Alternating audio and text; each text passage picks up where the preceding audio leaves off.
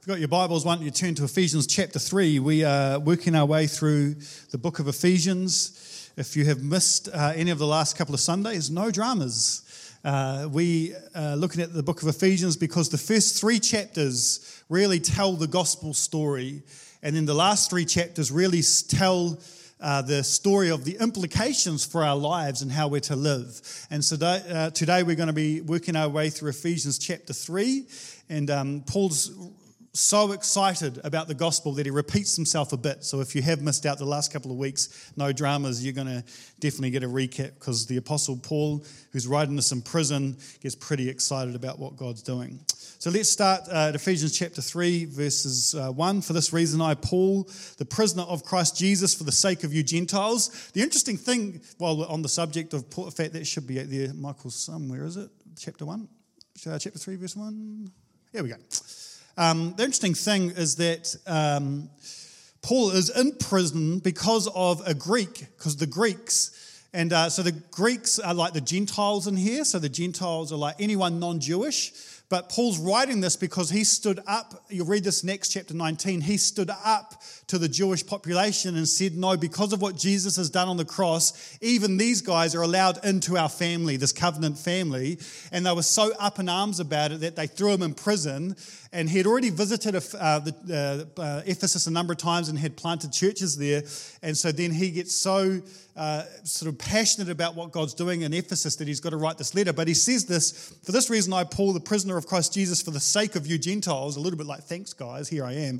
Surely you heard about the administration of God's grace that was given to me for you. That is, the mystery made known to me by revelation, as I've already written briefly. And he's about to repeat himself in a minute. In terms of this revelation. And reading this, then you will be able to understand my insight into the mystery of Christ, which was not made known to people in other generations, as it has now been revealed by the Spirit to God's holy apostles and prophets. And what is the mystery? The mystery is this, that through the gospel, the Gentiles are heirs together with Israel, members together of one body, and sharers together in the promise of Christ Jesus. Now, most of you guys probably didn't wake up this morning and go, man, I wonder if I'm in or not. You know, the pressing issue for our day is not whether us Gentiles are included in the family of faith. We just don't have to deal with that anymore. But when Paul's writing this, it's a huge issue. Like, because it's been like, there's been a crew, it's been us Jewish fellas and chickas, and we've been like hanging out together, and Jesus, who was the Jewish Messiah, came, but then something happened through Jesus that cracked open the family of God so that everyone could be a part of it, including you Gentiles. I don't know if we've got any Jewish people here. I'm going to presume not. So all you Gentiles, all you non-circumcised, well, you're all welcome. You all can be part of the gang. It's so cool. And so what's happened through Jesus is that a whole lot of dividing walls that would separate people have been knocked down, which had huge implications for the early church. Because all of a sudden, people that never hung out together started hanging out together and started coming together in homes. Now, I love our church because of its diversity. I love that we've got different cultural backgrounds. I love that we've got different socio-economic statuses. Some of you guys live on Snob Rock, like Andre, and some of you guys live, amongst the common people, the peasants down here, and people like Andre on Snob Rock look down on us, and all the guys from Snob Rock are welcome here in the church, and we've got people from all sorts of different histories. And together we are united in Jesus Christ. And together there's a rich, Paul said this in Ephesians chapter 1, there's a rich inheritance in the saints because of this diversity. Like, our life is more beautiful. It's slightly more complicated, but it's more beautiful because we come together. If you do community properly, and we're going to keep going here, we're going to really be pushing this as we move forward as a church, we want to come together in even greater unity together, in spite of our different backgrounds, in spite of our different worldviews. And if we do it right, we're going to get annoyed at each other. We're going to bang into each other. We're going to hit bruises that we weren't aware of. We're going to cross cultural lines that we were oblivious to. We're going to mispronounce Maori names, and it's going to be, annoying, and all the rest of it. And we're going to keep working in Jesus to be united in Him. And it's this great testimony to the world. However, we've got to acknowledge this morning that those Things that divide us are very strong. In fact, the enemy's at work big time in our culture at this time, trying to divide people, especially politically. It's like there's never been a more fractured political framework. Now, thankfully, in New Zealand, it's slightly diluted. But, in Rome/USA, it's kind of all happening in terms of just a real, and it's happening in the United Kingdom, and it's probably inevitably going to get stronger here in terms of strong in and out. Like, if you agree with me, you're part of my crew. If you don't, you're the enemy. And it's like this huge problem. So I've been reflecting on this a lot as I've been preparing my talk about the call for the church to reach across these areas, these lines that divide, and to be a place of radical unity. And I got really convicted about this in the most surprising way possible, actually. What happened is that Kanye West released a gospel album. And it's like, now no problem so far, Jesus is king. So it's phenomenal. And so this comes out and Christians go crazy. Like, because we're crazy. Like, if you're kicking on the tires on the Christian faith, I'm really sorry. We've got a lot of weird uncles and a really strange cousins, and don't look on Twitter, whatever you do, because some of the things we say are just so embarrassing. And so, it's been polarizing in terms of his whole thing, and there'll be countless sermons preached across the world today about this album. But the interesting thing, if we can go to the slides before we play that clip. So there's go to the next slide. That's the one. So to be really honest, I have not liked Kanye West. Any Taylor Swift fans in the house today? I mean, what he did to Tay-Tay at the Video Music Awards was just arrogance at its highest form. Now, some of you guys have got no clue who Kanye West is, and God bless you. Okay, for those of you that don't know who Kanye West is, remember Bob Dylan? Because all of you guys will remember Bob Dylan. So this is the equivalent. Kanye West becoming a Christian is like the Bob Dylan moment that you guys all went through in the 70s or whatever it was, when Bob Dylan became a Christian and released that amazing album, Slow Train Coming and all that. So it's definitely the modern day equivalent. Like, he is culturally as influential, some would argue, as Bob Dylan. But just an arrogant git. Like, he gets up there when Tay-Tay wins her little prize and just gets up there and is like, no way, she shouldn't win the prize. Beyonce should win and disrupted the whole ceremony. Can we go to the next clip? Here's some of the things that he said. I feel like I'm too busy writing history to read it. I'm God's vessel, but my greatest pain in life is that I'll never be able to see myself perform live. I will go down as the voice of this generation, of this decade. I will be the loudest voice. I'm a Warhol. I'm Shakespeare in the flesh. I mean, can you hear the arrogance that drips off Kanye West? It just boggles the mind. And so, because of all this stuff, I've just written him off. I'm like, you're just an arrogant git. And in my heart, I despised him. I was like, you just are a horrible, arrogant, wealthy, man. We can keep going. Let's stop there. And then, I don't know this, but he's clearly become a Christian. And so it's like, okay. And then he releases the album, and I'm like listening to it, and it's dripping with the presence of God. And it's declaring that Jesus is king. And then you do the research, and you find out that he's in Bible studies all the time. In fact, there's a picture of him in a church service here that some paparazzi guy probably took, genuinely worshiping the Lord. So you've got this whole thing going on. Now, I want to play you a little clip. If you scroll down, Michael, to the bottom there, I want to play you this audio clip that completely hammered me, okay? So this is from his album. So this is not going to be everyone's flavor. Said I'm finna do a gospel album. What have you been hearing from the Christians? They'll be the first one to judge me. Make it feel like nobody loved me. They'll be the first one to judge me. Feeling like nobody loved me. Told people God was my mission. What have you been hearing from the Christians? They'd be the first one to judge me. Make it feel like nobody loved me. Make you feel alone in the dark, and you never see the light. Man, you never seeing home. Man, you never see the domes. I can feel it when I write. Point of living. That broke my heart. I heard that, and I was like, that's me. I'm the one writing him off. I'm the one that he would have kind of maybe tried to, it's not. But hypothetically, if he reached out to me before I knew all this stuff, I would have just dismissed him. I would have had a vibe. I would have just, I'm that Christian. I'm that Christian. It just hit me like a ton of bricks. And this is what Paul's talking about. This is the sort of posture in our hearts that as followers of Jesus, we've got to break down. Because he's called us to reach across the division that our culture's created and to be a community of love. Let's have a look at a few people here. Even these guys. He calls us to love. What if these guys became Christians and they had to say the same things? What about these guys? What about, let's keep going. Who else have we got here? What about the mum smoking meth who's got a child? For those of us that went to Te Hahi, the training on Wednesday night, we heard a story from one of these mums who shared her story. And she said a number of times, when we saw, for those of you that were there, it was life-changing. This woman gets up to train us in family harm from the police college on Wednesday.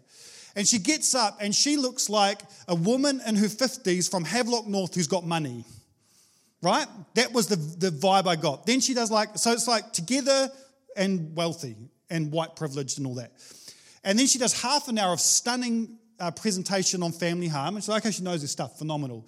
And then she tells her story, and she tells the story of the neglect she went through as a child, about the way that her mum completely emotionally detached from her before she was even born, about the effect it had on her as she grew up, about the fact her father was the only one that loved her.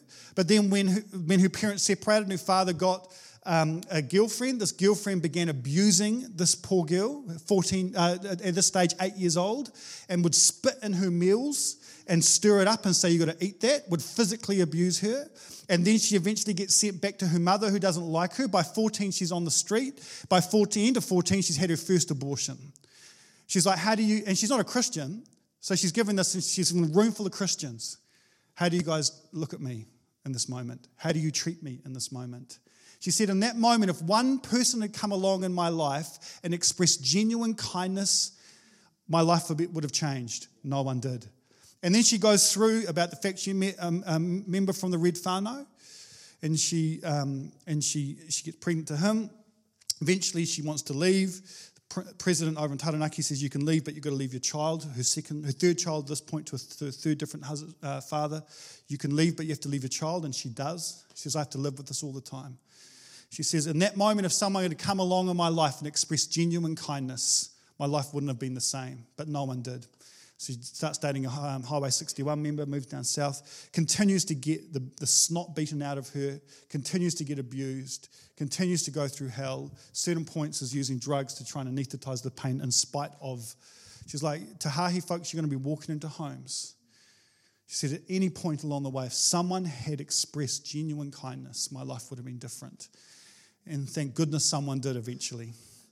Reached across, loved her, saw potential, saw the image of God in her that was buried deep amongst all this pain and brokenness, and began to speak life to her. She said someone began to suck out the toxins and replace it with praise and affirmation.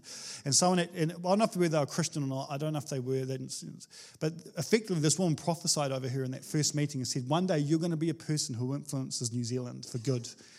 And she just couldn't, and she is today. She got the New Zealand Order of Merit last year. She's earning good money training all the police about having empathy in family harm situations. It was so moving. It was so moving.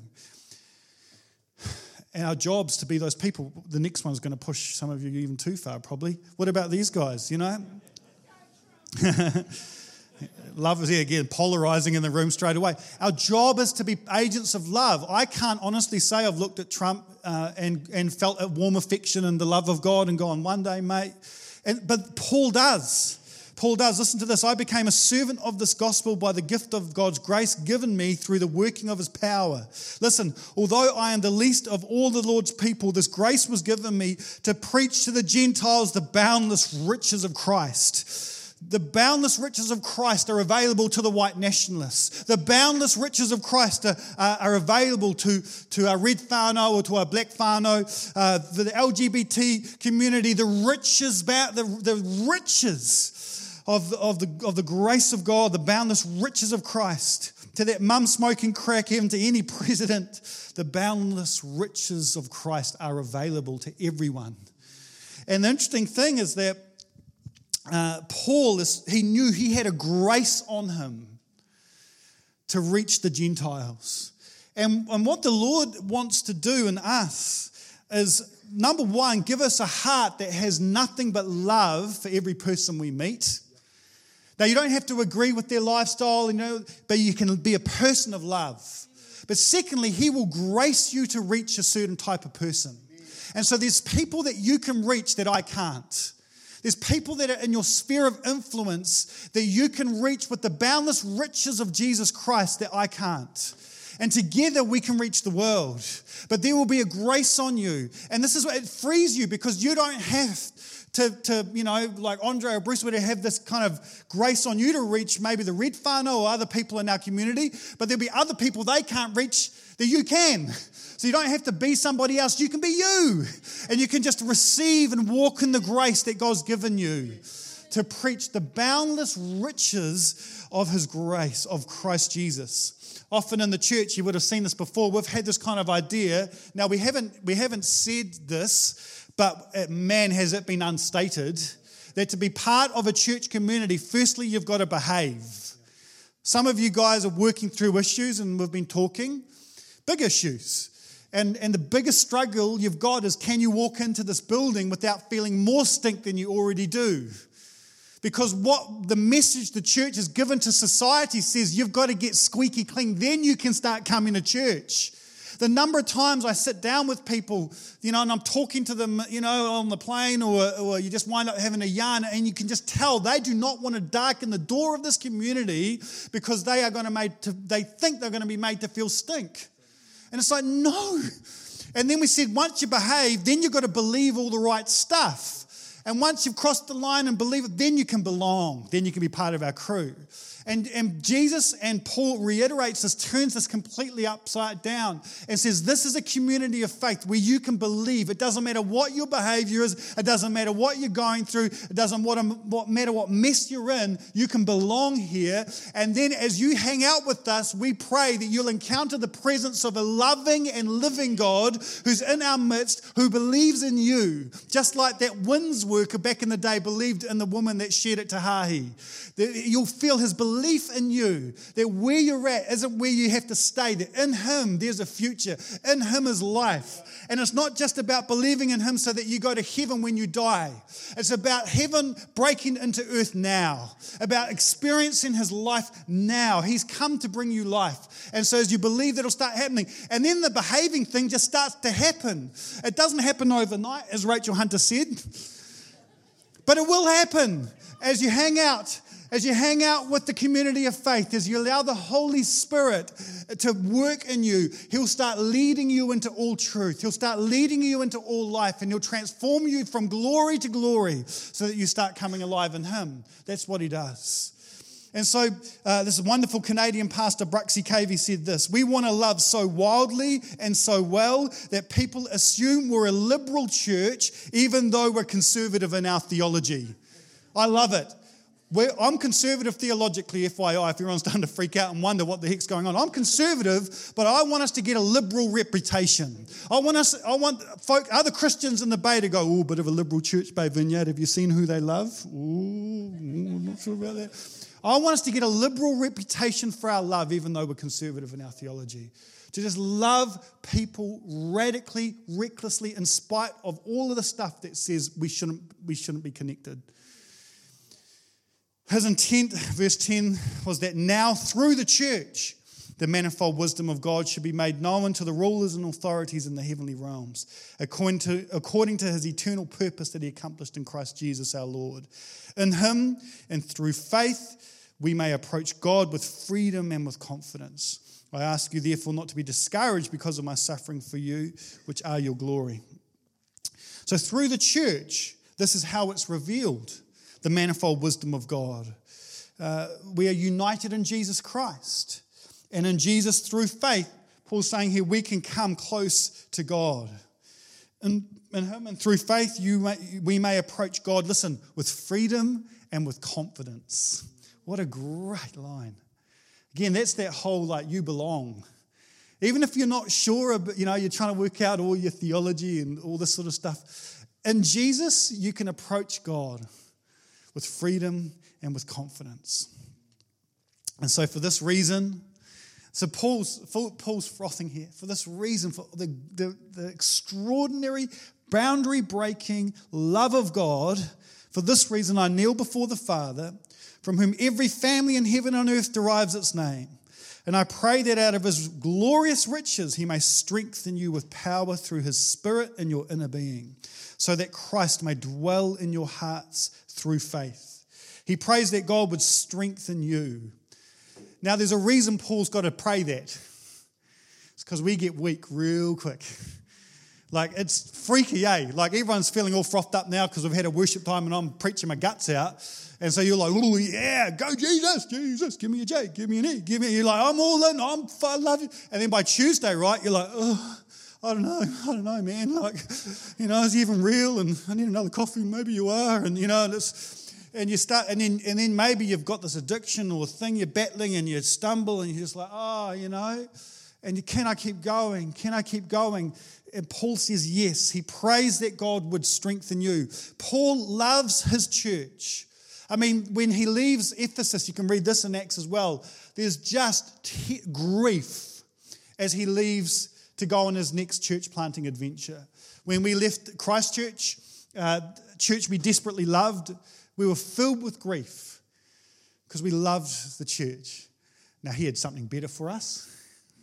The old ex-girlfriend, terrible compared to you guys. And I'm telling you, we love... I get where Paul's coming from. Like, I carry you guys in my heart. I love this church. Like, you have no idea. I spend my weeks thinking about you, praying for you. I carry you guys in my heart every day. It's a glorious burden. It's a beautiful burden. I'm like, how are they doing? Oh, I hope they're okay. I know normally who's struggling, who's a bit wobbly. Sometimes it's not because I've heard anything, but because the Spirit of God's just gone, mate, you need to pray for X, Y, Z. You need to reach out to that person. And so Paul's in the same spot. He just loves these people. And so what does he pray? He just prays that you'd be strengthened. And I pray the same over you this morning. Would you be strengthened? And whatever battle you're facing, whatever things that you're wrestling with, would you be strengthened by his Spirit this morning? Where you could just go, yes, I can go another day. Yes, I can go another week. Yes, I can do it in him. And it's not because you're gritting your teeth and digging deeper. It's because something has happened. By his Spirit, there's been a strengthening of your inner man or inner woman. And then he goes on to say, I pray that you, being rooted and established in love, may have power together with all the Lord's holy people to grasp how wide and long and high and deep is the love of Christ, and to know this love that surpasses knowledge, that you may be filled to the measure of all the fullness of God. His two prayers, one, that you'd be strengthened, and two, that you would know this love of God. And he says a paradoxical statement, that you would know this love that surpasses knowledge. Now, we talked about this last week, but this is the theme throughout the beginning of Ephesians, where Paul's praying that there would be a revelation of God's love for you. I shared this story actually when we launched the church as the opening message, because this is central to who we are as a church family. So if you heard it, you would have forgotten it probably because it was a while ago, but I want to tell you this story again because I had an encounter with God where this became very real for me in my 20s. As part of my studies at Bible College, my major was in spiritual formation, which is exploring how the church throughout history has helped people grow spiritually. And there's amazing streams of the monastic movements and the different denominations that have kind of brought beautiful things to the table. And as part of the study, we had to go on a week-long silent retreat. Now, this was thankfully before the era of cell phones, where cell phones went crazy. I had a brick that I could ring mum if things got tricky, but apart from that, there was like no phones. Dad had given me an old IBM computer, a laptop that just, was DOS-based or whatever, and it was just tragically, I'm really old, turns out. And so I'm okay, I'm going to this retreat. I've got the silent retreat for a week. And so I just take a stack of books because I'm like, what do you do? I'm like, okay. So I take a big stack of books and my laptop and it's like, okay. And we turn up there, and then every day we had to meet with the spiritual director, just an old saint who would just help kind of guide us through this week. So the first day she's like, how about you don't read the books and just see what Jesus wants to say? And I'm like, okay, and so I'll go for these long walks every day. And it took me about 2 days to really slow down mentally and in my own sort of soul. The Africans have this saying, an African tribe once, of runners actually, and they would stop, and then these white people were like, come on, we're going to keep going. Like, how come you're not going? And they're like, we're waiting for our souls to catch up. It's just going to rest, we're going to be. And I thought, it's a lovely thought. And that's what it felt like for me. For the first couple of days, it was like, whoa, I'm just so distracted. This is before the age of distraction. Like, you guys are way worse than I ever was back then in terms of all the, right now, most of us need therapy and an addiction thing in terms of our phone thing. But so for 2 days, so then I start slowing down. And over the course of the remainder of the week, I encountered the love of God in the most radical way I'd ever encountered the love of God to that point. It was like liquid around me. So I'm walking around this little monastery, and I'm like, and I'm just feeling this love of God. Like, and I'm like, just like tears streaming down my face, and I'm walking in the corridor. Then we had like communal dinners that were all silent, so my mates there, and I'm like, and then like we'd have this little devotion every night where some guy would take us through something, and I'm just smoked. I'm just like this blithering mess. And it was like, we have these moments in church, and then we go off and do something else. I couldn't go anywhere else. I had to sit in it and sit in it and sit in it and sit in it. And it was just overwhelming. It was absolutely overwhelming. It was changing me. It was healing me. It was what Paul was praying for. I was experiencing an encounter with the love of God that was tangible. As I say, the only way I can describe it is like when you jump into a water or a pool and it surrounds you. It was like liquid. And I was just overwhelmed. And so I was journaling in my little monk room. Just what I was trying to, Paul's nailing it, to know something beyond knowledge. So I can't even try and explain it, but it's real. So I'm sitting there in my little monk room, and I'm like, God, this is crazy, man. This is insane, trying to process it and journal it. And I looked up at my little table, and I had a little cup of water that was half full of water. That's like that. And in this moment, I felt like God would speak to me super clearly. He's like, Sam, what you're experiencing of my love for you is like this glass of water, and it is overwhelming for you. It's almost too much. That's what you're experiencing of my love. But Sam, look out the window. And I look out the window and I see the ocean. As far as the eye can see, I just see water. And God's like, that is what my love is for you. That is what my love is for you. And I'm like, whoo. I'm like, that water, that's too much. I can't handle the jandal here. And you're saying, that's your love for me?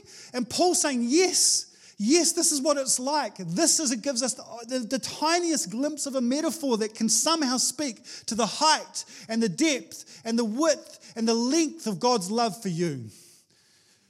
That's the foundation of everything. It's what we sang about. It's that I will build my life upon your love. It is a firm foundation. And that's ultimately what Paul's trying to drive home this morning, is that we would know this love. God is love. Can I go to the next slide, Michael? I mentioned this last week. We've got confused about God's essence and his expressions. And so we say, God is love, but he's also holy. Or God is love, but he's also righteous. And it's like there's no but. God is holy love. And there's expressions of his love, his holiness and his justice and all of that sort of stuff. But at his essence, he is love. That is the core of who God is. And I mentioned this last week, but John said this very, very clearly after sitting with the living God for 80 plus years as he reflected on God's love. And he just simply said this clear as day in what passage? 1 John. Come on, Michael, help me out here, bro. There we go. 1 John 4 verse 8. He says it a number of times. God is love. Not but. God is love. That is who he is. And so what's our role in that? Our role in that is to simply receive it. to rest in it, to rejoice in it, to glory in it, to worship Him for it, to drink it in. You can be at peace. There's a whole lot I don't understand about how the world works and even about how God works, truthfully. I've studied theology, I've read all the books. There's still I'm scratching my head, and we all got those things that, when I see God, I'm going to ask Him about that. How does that work out? I don't know a whole lot of stuff, but I do know this. He's love. I know Him, I know her. He's love. And so that helps me chill out for all the rest of it. And that means I can boldly approach the throne of grace. When I make mistakes, or when I'm wrestling with things, or when I feel like I failed, I can not run away from Him, but I can run to the one who can make me clean. And He always, always will make me feel loved. He'll never make me feel stink. He'll never make me feel little. He'll never condemn me. He'll always, always make me feel loved. And it feels undeserved. I feel like I've got to tidy. I'm a pastor, and I've got to feel like I've got to tidy myself up before I hang out with God sometimes. It's like, no, I can just come as I am. And that's the glorious good news of the gospel. And then he finishes with this, because that's a big thing to say. And he finishes with this: now to Him who is able to do immeasurably more than all we ask or imagine, according to His power that is at work within us, to Him be glory in the church and in Christ Jesus throughout all generations, forever and ever. Amen. To Him who is able to do immeasurably more. Immeasurably more of what? Of revealing His love. Immeasurably more of revealing His love. Like, preparing a sermon like this is brutal, because all I want to do is make you feel loved. All I want to do is make you feel what I feel, but I can't do it because I'm not God.